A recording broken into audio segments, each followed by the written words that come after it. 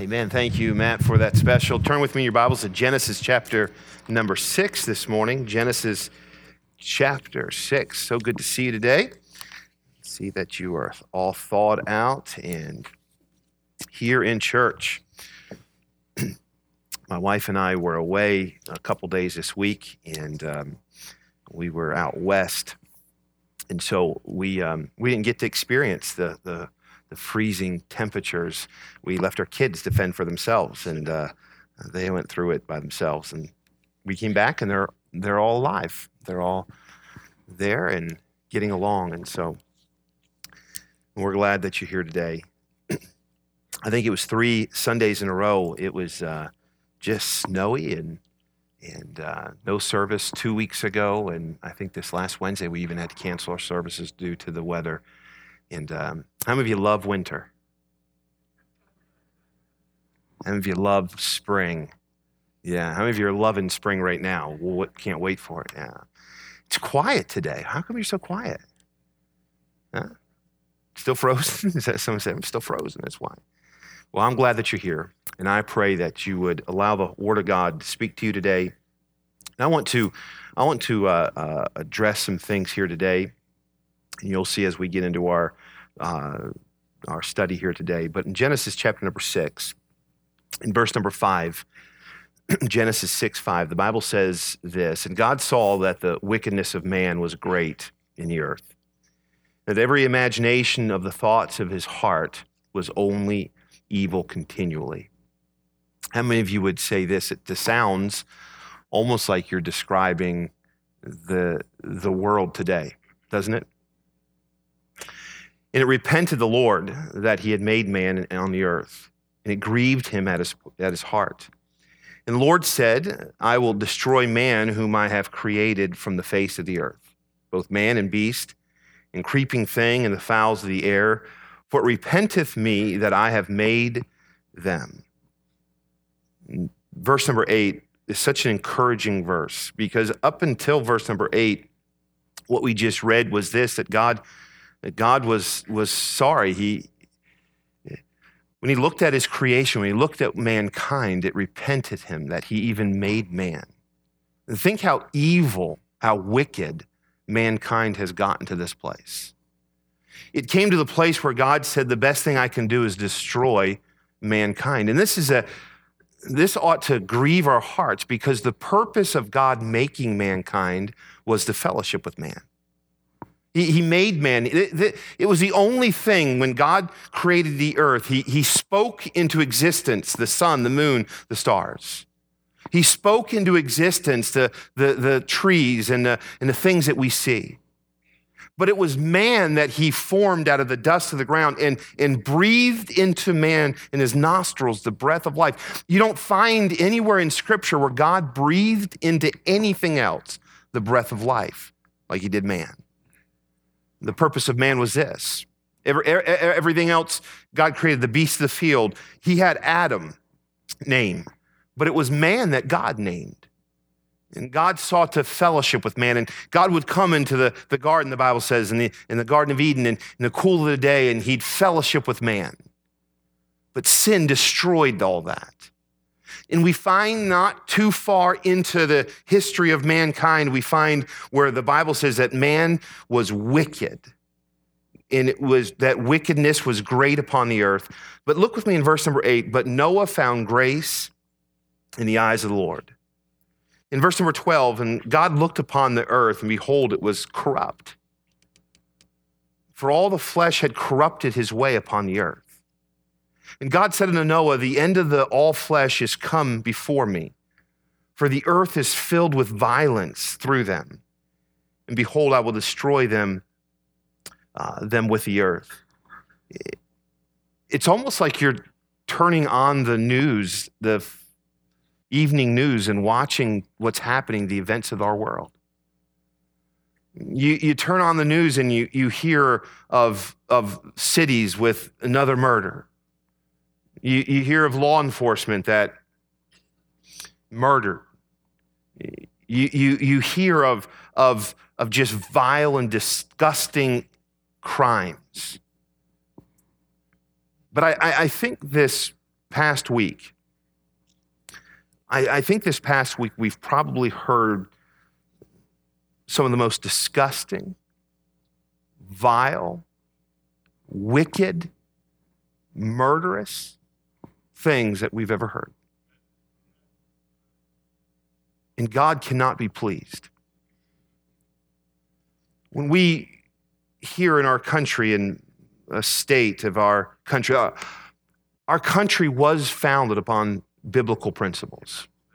And I know they've taken that out of history, and you probably have to search hard in some areas to find that truth. But the reality is this: our country was founded upon Christian values. It was founded upon the Word of God. But we have come so far from that day and from that time. We've come so far that the state of New York has voted, and the governor has signed where they could murder children. And I think the saddest thing that we saw was when they all got up and clapped like this was some kind of victory. I want to remind you, and I don't have the time this morning to go through, but I want to remind you what God told his people. He desired for his people not to mix with others than worshiped God. And the reason was he wanted his people to worship him and only him. God gave a commandment that to worship no other God, but there was an event that took place. Whenever people began to worship Baal and other gods, something would always come alongside of that. And what you would always find throughout human history, when they began to worship Baal and began to worship other gods, child sacrifice would always come along with that. Our country is turning its heart from God. It's turning its attention from God. We see that even in our Congress, where at one time those that sat and formed originally that Congress, they formed it and instituted biblical principles. Now they're taking the God out of even the pledge as they are sworn into Congress. They want to remove anything to do with God, but they applaud the sins, the wickedness of mankind. I want you to turn with me to Romans chapter number 1, if you would, please. Romans chapter 1.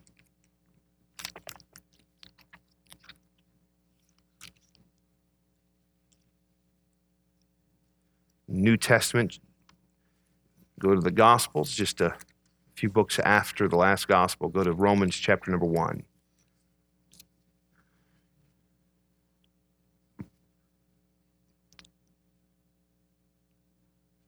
Look with me in verse number 28. And even as they did not like to retain God in their knowledge, God gave them over to a reprobate mind to do those things which are not convenient. The Bible begins to give a list of things. They're not right. They're not normal. What causes a man to get to this place is a reprobate mind, wickedness, evil, unrighteousness, fornication. And goes through and names some things. And then I want you to see toward the end of this verse, murder, debate, deceit, murder. Verse number 30, backbiters, haters of God, despiteful, proud, boasters, inventors of evil things. You realize that my wife and I spoke at a conference this week. And it was a conference that was in Las Vegas. And someone said the offerings have been down for the last 3 weeks, so you and your wife went to Vegas, and it's not the case. She might have, but no, I'm kidding. I spoke at a pastor's conference at a church there. And I said to my wife, let's drive down this strip, and let's just, it only took one time driving down the strip. My wife said, I was sitting at a stoplight, and my wife said, look at that. And I went to look, and she says, don't look at that. And it was something I didn't need to be looking at. And I said, well, you told me to. And she said, but I didn't mean for you to. And we saw all of the lights, the glitz, the glamour. And I said to her, I said, do you realize this? All of this is paid for by wickedness and sin. Nobody wins. They lose. Marriages that have been broken, the vile sin that takes place. I heard this just yesterday, last evening, the Super Bowl, getting ready for this big event that's going to take place. Is that this evening? I don't know. I go to church on Sunday nights. I'm not sure what takes place this evening. But they said over 40 people have been arrested in Atlanta for sex trafficking due to the people that are coming to watch the Super Bowl. The drunkenness that'll take place. The filth that will take place. You said, are you preaching against football? I'm preaching against sin. We've come to the place where it's become entertainment in our nation. It's come to a place where we see these things happening, and if we're not careful, Christian, we just think things become normal. This is just normal. But what's happening in our nation, what's happening in our world is not right, and it's wickedness. And God's going to bring judgment. And look with me in verse number 32. Who, knowing the judgment of God, that they which commit such things are worthy of death, not only do the same. Listen, this is what they're saying. This is what the author is saying. They know it's wrong and they do it. They know this is wrong, but they continue to be involved in it, in even worse, but have pleasure in them that do them. And as I watched this past week, as I watched them stand in the New York State House and applaud this bill, as I've watched people applaud this act, this wickedness that's taking place, I thought of this verse. Taking pleasure in people's sin.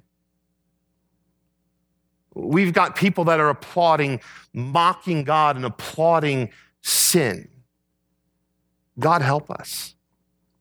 God help us. I watched the newscast, and probably some of you, most of you watch this as well. A politician asked another politician in Virginia that was sponsoring a bill and asked this question: so if the mother is dilated, the baby could still be aborted? And the female lawmaker said, according to the bill, yes.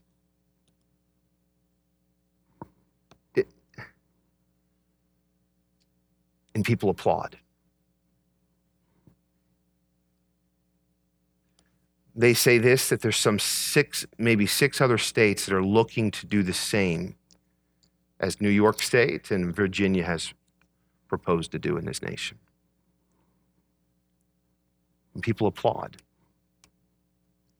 And my question that I want to look at us today is this: how does a Christian respond?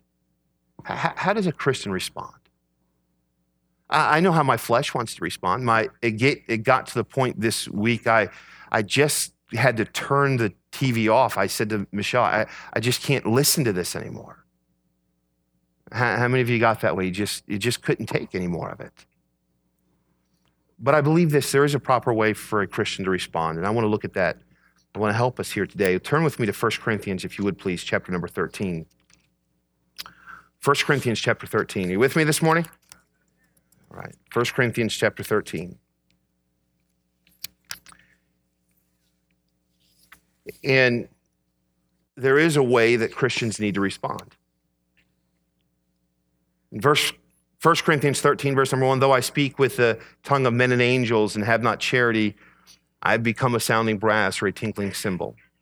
As though I have the gift of prophecy and understand all mysteries and the knowledge, and though I have all faith, so that I could remove mountains and have not charity, I am nothing. And though I bestow all my goods to feed the poor, and though I give my body to be burned and have not charity, it profiteth me nothing. Charity suffereth long and is kind. Charity envieth not. Charity vaunteth not itself. It is not puffed up.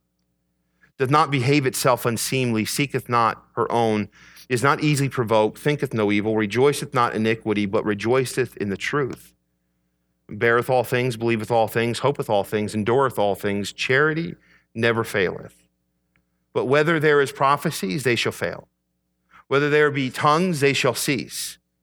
Whether there be knowledge, it shall vanish away. And look with me in verse number 13. And now abideth faith, hope, charity. These three. But the greatest of these is charity. And that word charity means love. And I would say this, and hear me out through this entire message.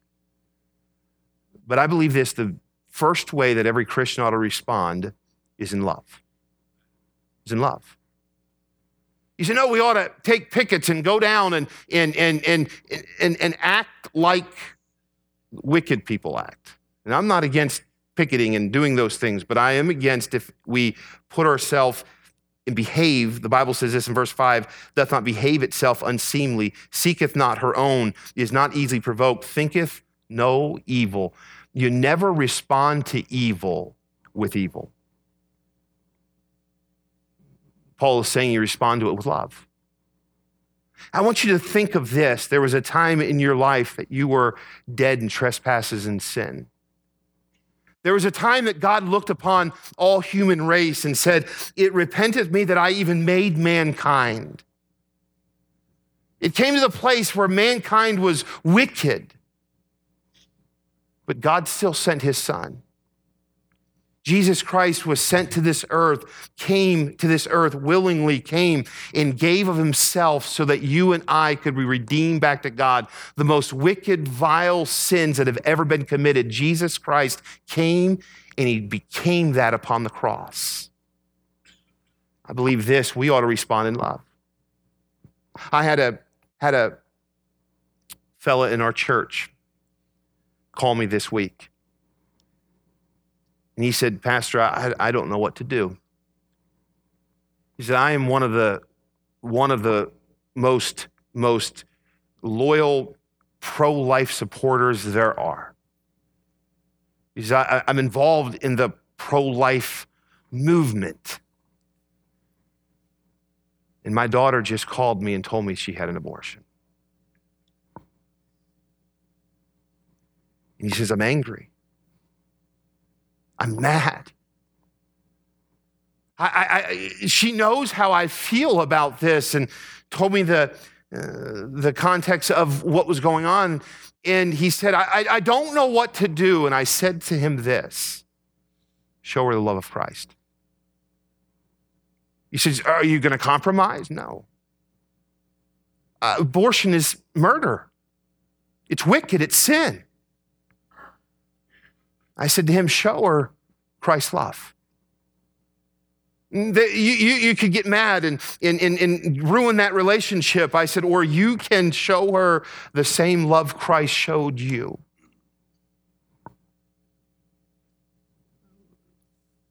I think about this as we preach, and I've preached against abortion. I've preached against sinful lifestyles. You've heard that. You know that. Preached against those things. But I also, in my mind, understand this as we preach against those things. Maybe even today there's someone in our church that had an abortion. Maybe it was a situation in their teenage years or their young years, and maybe there's also a grandfather, and now I realize this in our church. There's a grandfather that would sit here that said to me this, I'll never see that child, and that angers me. I reminded him what David said, you might not be able to come to me, but I'm going to come to you. Reminded him that. And I want you to know this, that as we preach hard against sin and we preach hard against these things, as we look at God's word and we find that these things are evil and wicked, we're still supposed to show Christ's love. In every single sin that's ever been committed by any mankind, any man or any woman, Jesus Christ took that sin upon the cross. And he can still forgive you, and he will forgive you. I want you to also see this. Number 2, I want you to write this down. 1 is, I believe this, that we ought to respond in love. Listen, hateful things said toward things that were done wicked and evil doesn't fix anything. And I hope you hear my heart today. We're not going to respond to evil with evil. We're not going to respond to all those that clap and I hope every one of them die and go to hell. You know what the reality is? Every one of those that clapped, I hope every one of them are introduced to Jesus Christ and they repent of their sin. I've heard this said before. How much do you have to hate someone? How much do you have to hate someone to wish that they would spend eternity in hell? God's not willing that any should perish, but all should come to repentance. Whosoever shall call upon the name of the Lord shall be saved. God's spirit toward you and I when we were enemies of God was he sent his son while we were dead in trespasses and sin. He loved us and he sent his son.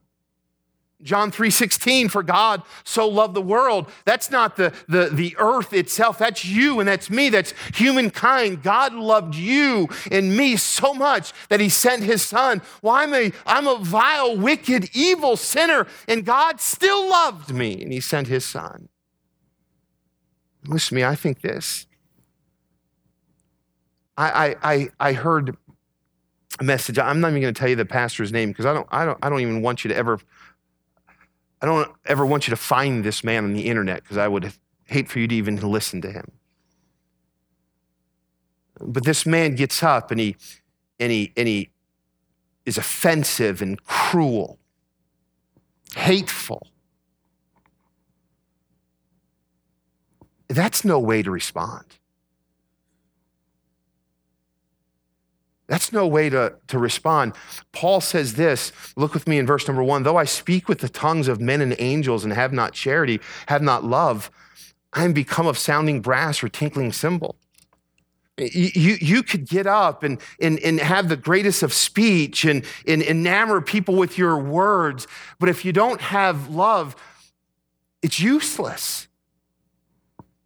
Christian, we could say that we are on the side of right and we're on the biblical side, but if we don't have love, we're not going to attract anyone to our message. And though I have the gift of prophecy and understand all mystery and all knowledge, and though I have all faith so that I can remove mountains and have not charity, what does he say? I am nothing. I want you to see this. Number 2, would you write this down? 1 Corinthians 15, turn there just a page over or so. Number 1, I believe this, we ought to respond in love. Number 2, I believe this, we ought to respond by being steadfast. Look what Paul says to the church here, 1 Corinthians 15, 58. He says, therefore, my beloved brethren, be ye steadfast, unmovable, always abounding in the work of the Lord, for as much as you know that your labor is not in vain in the Lord. As this church is seeing these events unfold, we are to remain steadfast, unmovable, always abounding, what? In the work of the Lord. Listen to me, it's no time to quit. I had someone say to me this, I just want to take my family and move my family and just move it as far away from society as I possibly can and just raise my family. And I said this to this person, that's not Bible.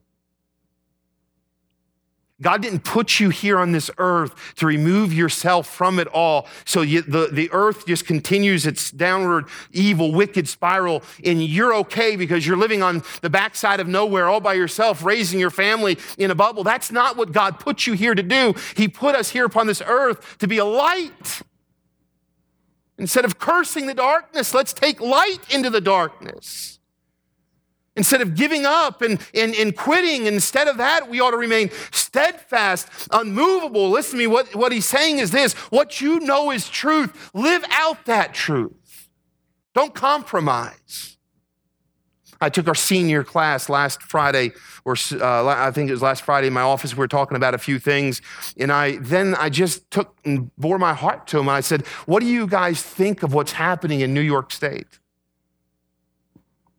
What do you think? And I realize I'm raising children in a very, very different world than I lived in, and many of you lived in and were raised in. Very different world. I took my daughters to the zoo several months ago, whenever it was zoo weather. And one of my daughters said to my wife, why are all these girls holding hands together? And I began to look and I thought, wow, she's right. We live in a society where our children are growing up and they're told that if you don't accept this, you're wrong. And listen to me, parents, we need to raise our children steadfast, unmovable. We can't compromise as we see society, their wickedness, and there was a family, and that family was Mr. and Mrs. Noah back in Genesis, that all the world was wicked, and I want you to remind you that verse, that Noah found grace in the eyes of the Lord. You and I ought to find grace in the eyes of the Lord as the world is going, its condition, and it just seems like it's spiraling out of control. There still should be families that are steadfast, unmovable, built upon the Word of God. You can still raise godly children in this society. Noah did, and so can you. The excuse that society is so bad and society is so wicked, it's impossible to raise godly children, that's just an excuse and it's a lie. You can still raise God. Listen, husbands and wives, you can still have godly marriages in 2019. Noah did. It got so wicked and so immoral in the days of Noah that God sent a flood and destroyed everything outside of Noah's family. I think Noah probably could have had an excuse just like we today. Well, look how wicked the world is. But Noah found grace, and because he remained steadfast, he remained unmovable. And for 120 years, you know what he did? He was doing the work of the Lord. His children were saved. And listen to me, as we see society at an unbelievable pace, just going so far out of control, Paul calls for the church to be steadfast, unmovable, always abounding in the work of the Lord. Listen to me, now is not a time to give up on serving God. It's a time to stay steadfast. Someone says this, it just seems hopeless. What's the use? How do you think Noah felt? How do you think Noah felt for all those years building that ark? You don't think that there's days it seemed hopeless? You don't think there's days that Noah thought, what's the use? But he stayed steadfast. In church, how do we respond to these events that are taking place? We respond in Christian love. We respond by remaining steadfast. I want you to go with me to 2 Corinthians in chapter number 5, if you would please. Just a book over, 1 Corinthians to 2 Corinthians. 2 Corinthians. Everybody awake? 2 Corinthians chapter 5, in verse number 20. The Bible says, "Now then we are ambassadors for Christ. As though God did beseech you by us, we pray you in Christ's stead, be you reconciled to God." I like that word ambassador. You know what an ambassador does? An ambassador represents another country in a foreign land. So what our ambassadors do is our ambassadors leave their nation, this country, and they go and they represent our country in a foreign land. They represent our, I was going to say that they represent our morals and values, but that's not saying much today, is it? We are ambassadors for Christ. We don't represent this place. We're representatives of heaven. And we are supposed to live representing the morals and the principles of God's word. How do we respond? Number one, we respond out of Christian love. Number two, we respond by being steadfast. Number three, we respond as ambassadors of Christ. I want to remind each and every one of us that we don't represent ourselves. We represent Jesus Christ.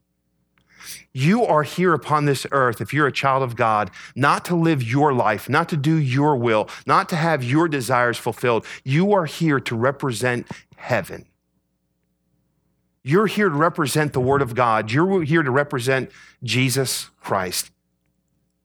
We're to live out the values of Christ. We're to live out the morals, the principles of God's word. In every place you go, whether it's your neighborhood or whether it's work or whether it's church or whether it's play, wherever you are, wherever you go, you never give up the fact that you are an ambassador of Christ.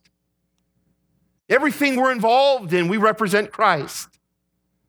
Listen, it's not time for Christians to be silent about their witness.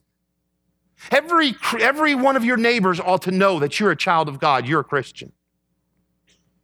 Paul said, I'm not ashamed of the gospel of Christ. Listen, everybody in your workplace, you say, it's tough it's tough witnessing at work. It's tough, to be religious at work. Listen, there's not a call to be religious. There's a call to be an ambassador. There's a difference.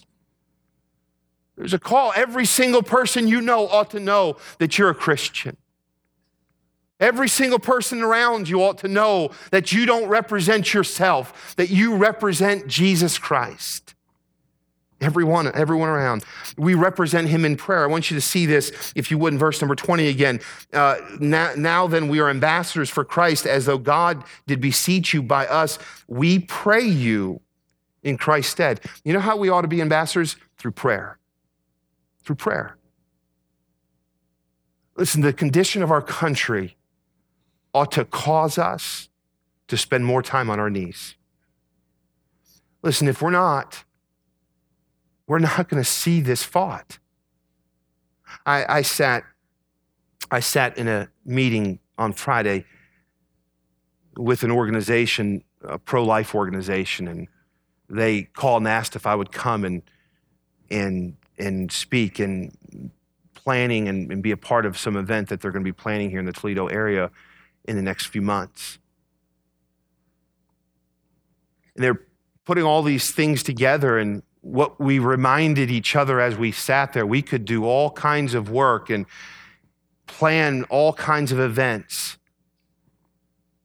But real power comes from prayer.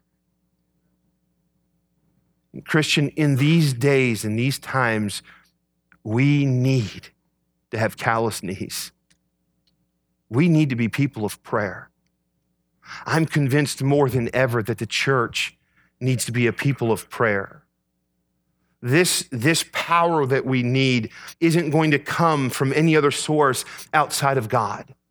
The strength that we need isn't going to come from any other place outside of God. The revival that's needed in our church and in our nation is not going to come outside of God. And to get a hold of God, it's done through fervent prayer. We're ambassadors of Christ. We're a praying people.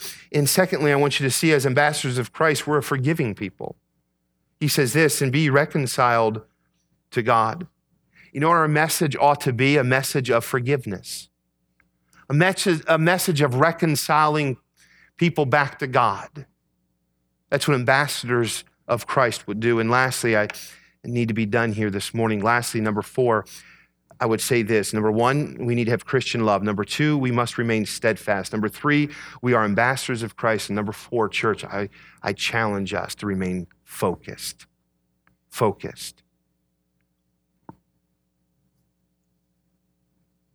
I was sitting in a restaurant this week and I was speaking of these things.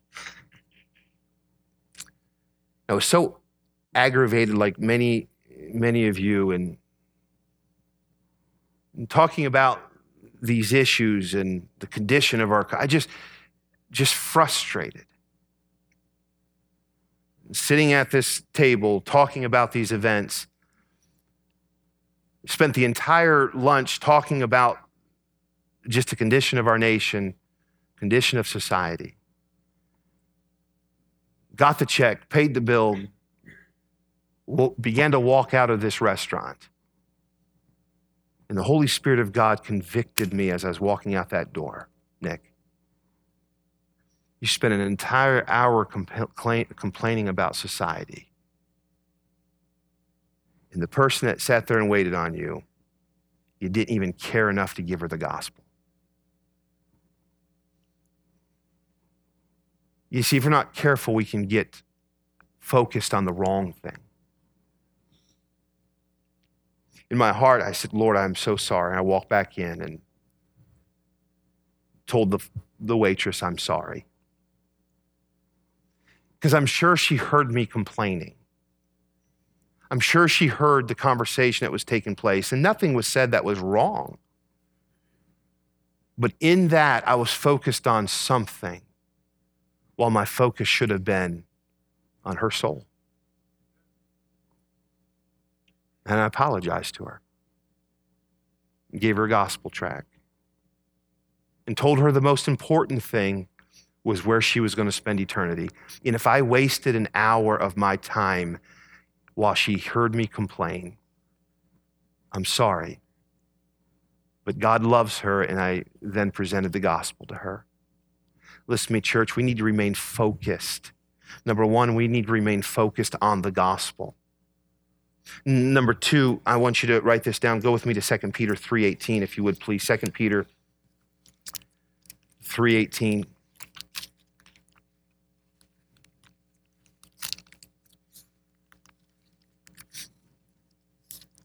We find this, Peter writes, but grow in grace and in the knowledge of our Lord and Savior, Jesus Christ. To him be glory both now and forever. Amen. Number 1, we need to be focused on the gospel. Number 2, we need to be focused on growing in the gospel. Listen, we ought to be growing as Christians, growing in grace. This is Peter. You talk about focus. This is Peter that after he denied Christ and after Christ was crucified and placed in the grave, you know what Peter said? I'm going fishing. Peter got his focus off the right thing and got his focus on the wrong thing. He was discouraged. He's questioning this. I mean, you talk about a time, Peter was living in a time where they took Jesus and they crucified Jesus, and Jesus didn't do anything wrong. He was lied about.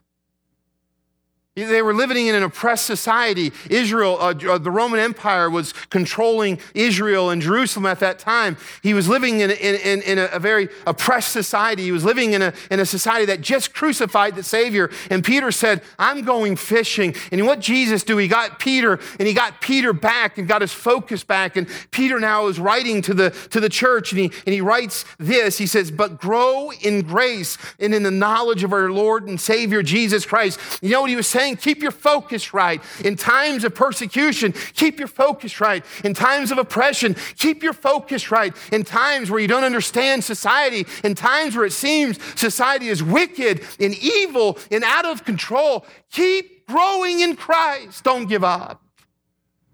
Keep growing, church. Now is not a time for us to say, you know what, society, we can't do anything about it. It just seems useless and I'm just going to survive now. No, now is a time for the church to thrive. Now is the time for the church to remain focused. We are beginning a new discipleship program here at our church. And the reason why we're doing that is because I know that the world seems like it's spiraling out of control. I know Jesus Christ can come back at any moment. But until then, I want us to be deeper into the Word of God than we've ever been before. I want us to understand truths like we've never understood before. I want us to build lives and homes in a church upon the Word of God, deeper and rooted more than we've ever done before. I think that with the condition of society, we need to be focused on the gospel. We need to be focused on the growing in the gospel, and we need to be focused on giving out the gospel. Mark 16:15 says this, "Go ye into all the world and preach the gospel to every creature." We need to be focused on the Word of God. We need to be focused on growing. And we need to be focused on giving the gospel. Listen, what is going to change society is the gospel message. That's truth. And we as Christians, we cannot be silent in sharing the gospel with a lost and dying world.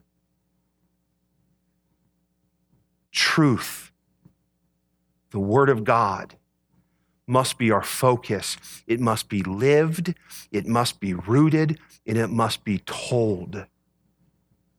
And so, church, how do we face the difficult, wicked, evil situations we find our world in, our country in? Christian love, steadfastness, remembering that we are ambassadors of Christ, we represent Jesus Christ.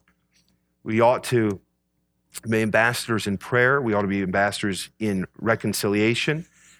And we must remain focused in giving out the gospel, sharing the gospel, and being rooted and grounded in truth.